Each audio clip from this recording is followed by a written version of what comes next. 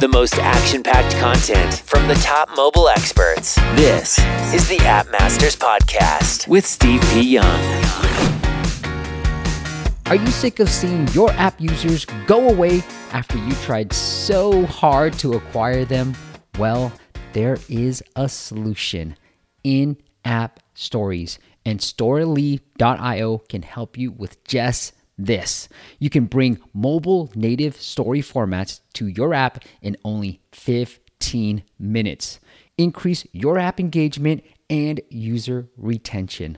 Learn more by going to Storyly.io. That once again is Storyly.io. Scaling your Apple search ads campaigns can be challenging if you don't have the right toolkit. Trust me, I felt the pain.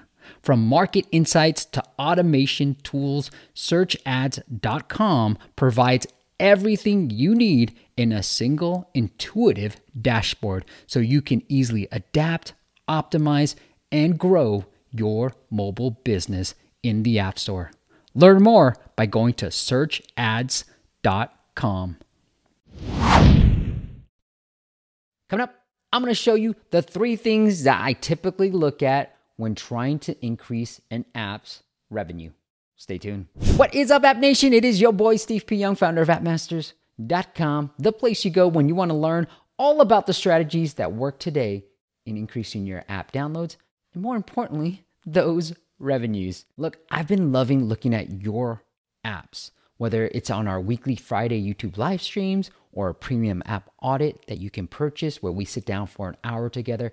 I love looking at your apps and helping you come up with different strategies to increase revenue. But there are 3 things I always look for when auditing an app. The number 1 thing is the welcome flow, the onboarding sequence. Now, if you're watching our channel, you'll know I said it before. Think of a download as a drunken download. We have some beers, we talk about it, we download your app, and we forget all about it the next day. During the welcome flow, you want to remind users all the things that you say in your screenshots, the benefits, the social proof, the features. You want to incorporate those type of messaging into about 3 to 5 screens before you hit them with a sign-up page, before you want to show the next thing, which is your pricing page. Now, if you have a login screen, I do try to analyze whether it's appropriate to still make people sign up before you get them to pay, because maybe you don't need to do that. But if you do, okay, I want to see what's happening, what that conversion rate is. Now, if you're getting anywhere from, I would say 50 to 70%, you're doing good, all right? But if you're getting anything less than 50% on your sign-up page where people enter in your email address, then you need to fix something. Now that I got the sign up and the email capture out of the way, let's talk about the number 2 most important thing, and that is the pricing page. Tip number 1, you want to make sure you show the pricing page during the welcome sequence. We've seen double the conversions just by doing that. It works, all right?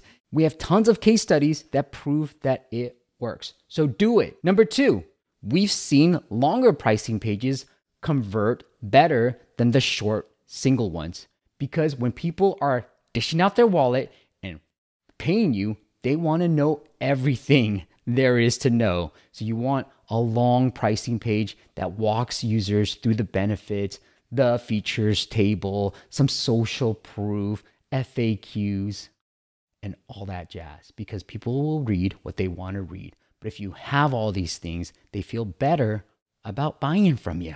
All right, and the last thing is your homepage, your main screen of your app. Look, there's going to be a large percentage of users, unfortunately, that do not come back to your app for the second time. All right, so if they're coming back for the second time, they actually like you. It's like going on a second date, you know? They like you. So you want to make sure that you have some way that users can upgrade to your premium plans on your main screen. Don't hide it in the settings. Don't hide it in the push notifications. Don't hide it anywhere. Just show it front and center. Now, you want to incorporate nicely, but you want to show it front and center so that they know they can upgrade any time. The fact of the matter is, about 80 to 90% all your subscribers, all your buyers are going to buy during these two sequences, the welcome flow and the homepage. Not in your settings, not in your push notifications, not anywhere else. About 80 to 90% of your subscribers, of your buyers are going to come, whether it's through the welcome flow, about 60%, and through your homepage, about 25%. So make sure you're looking and testing at those two. One's a flow and the other one is a page. Make sure you're testing that all of the time, and most importantly, your pricing page.